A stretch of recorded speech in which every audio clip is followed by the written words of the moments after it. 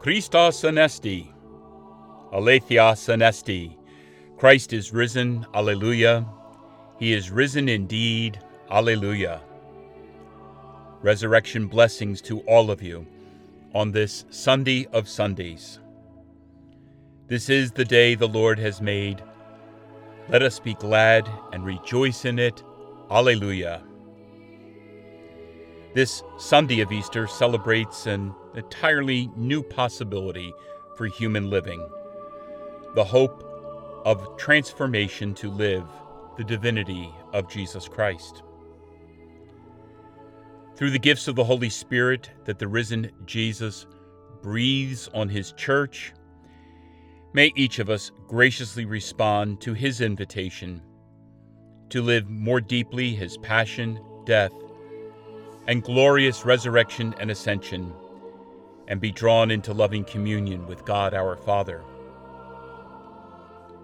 You are listening to Encountering Jesus with the Church Fathers, a podcast pondering patristic commentary and insight on the sacred scriptures, the sacred liturgy, and living as a disciple of Jesus Christ.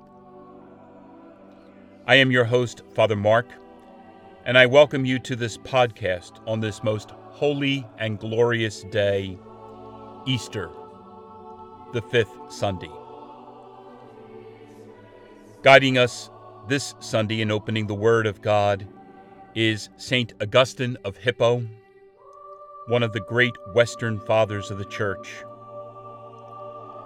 Known as the Doctor of Grace, St. Augustine has left us powerfully insightful works, such as On the Trinity and the Confessions.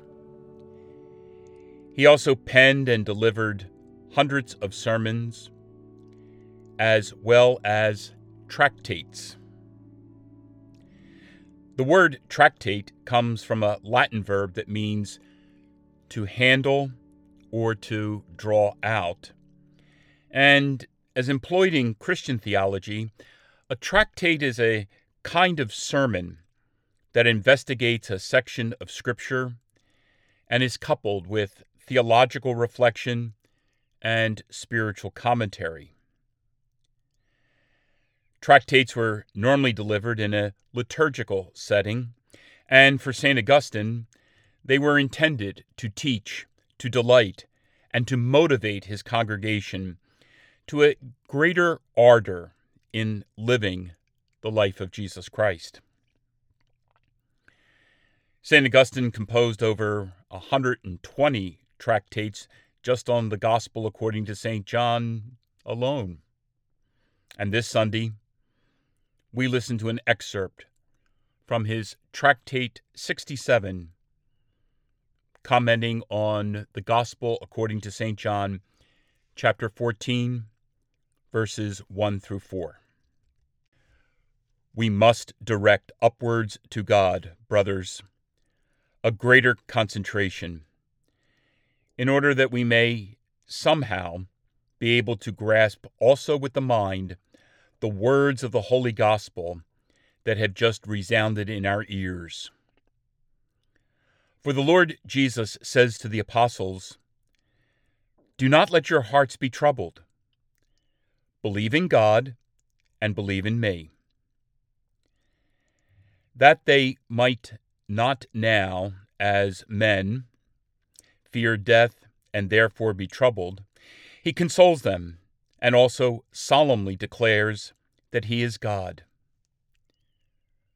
Believe me, he says, in God and believe in me. For it is reasonable that if you believe in God, you ought also to believe in me, which would not be reasonable if Christ were not God. Believe in God and believe in him, for whom to be equal to God in his nature, not robbery, for he emptied himself, yet without losing the form of God, but taking the form of a servant. You fear death for this form of a servant. do not let your hearts be troubled. The form of God will raise it up. But what is it that follows? In my Father's house there are many dwelling places, except that they were fearing for themselves. For this reason they needed to hear, "Do not let your hearts be troubled." For who of them would not fear when it was said to Peter, one more self-confident and more straightforward, "The cock will not crow till you deny me 3 times."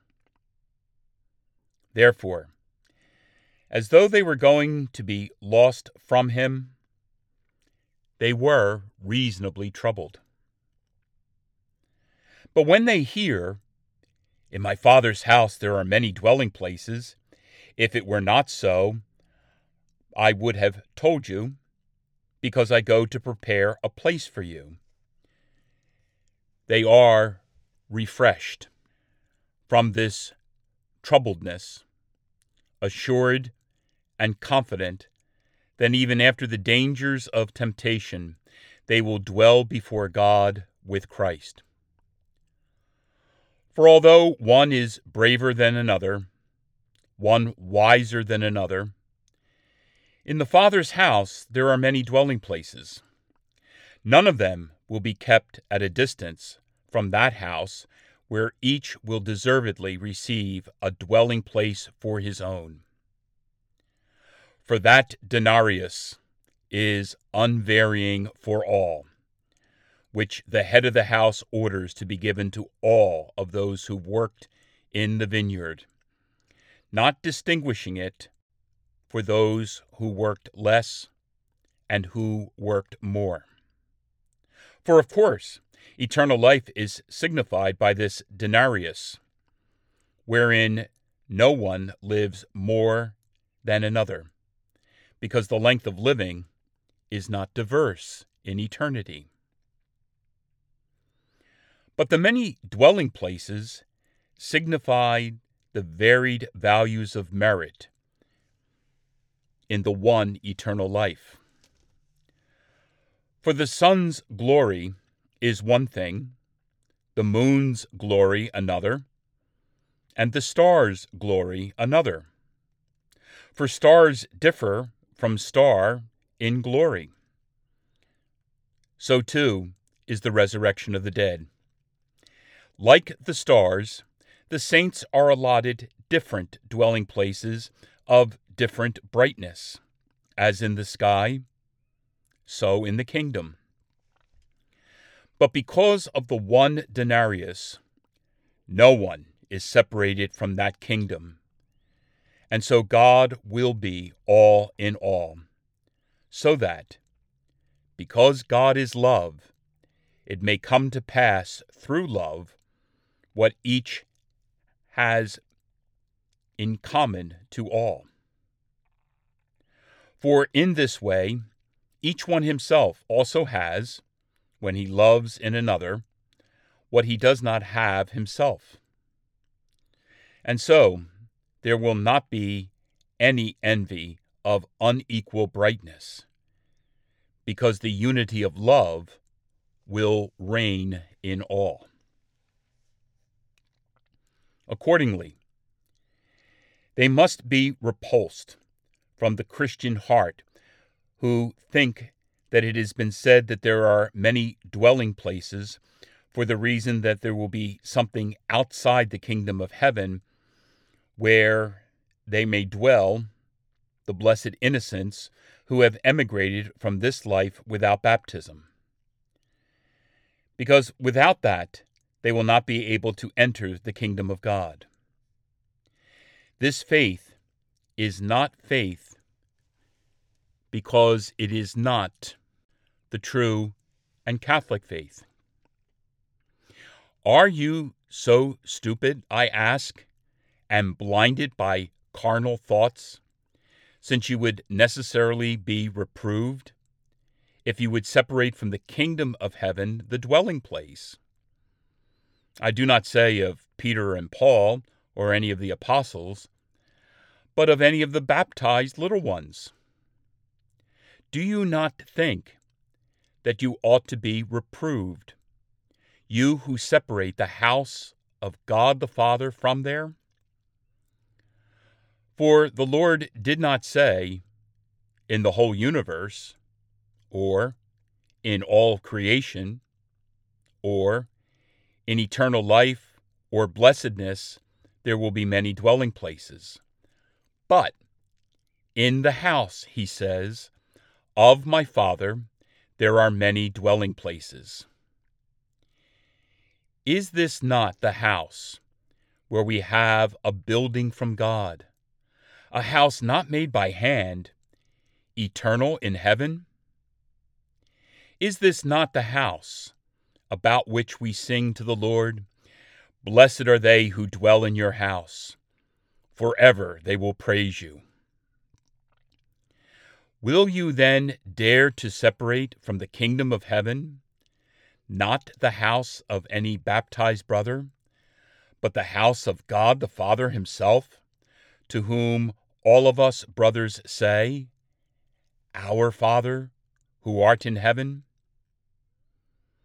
And will you dare to divide it, so that some of its dwelling places are in the kingdom of heaven, but some are outside the kingdom of heaven? Perish the thought! Perish the thought that they who wish to reside in the kingdom of heaven would wish to reside in this stupidity with you. Perish the thought, I say, that since all the house of the reigning sons is not anywhere else but in the kingdom, some part of the royal house itself be not in the kingdom.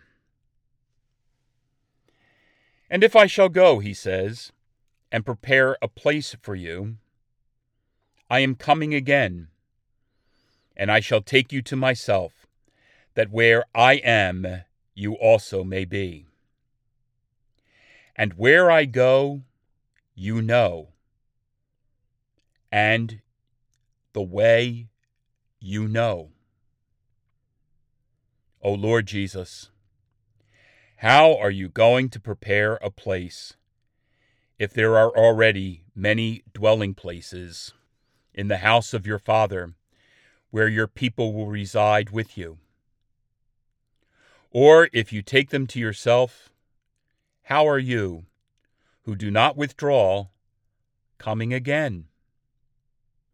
If we should try, dearest people, to explain these things briefly, as much as seems adequate for today's discourse, they will surely not be clear when compressed, and the brevity itself will be another obscurity.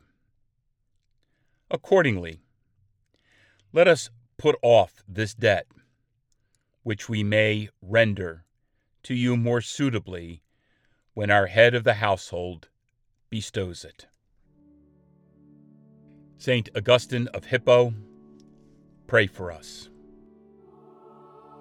Let us pray.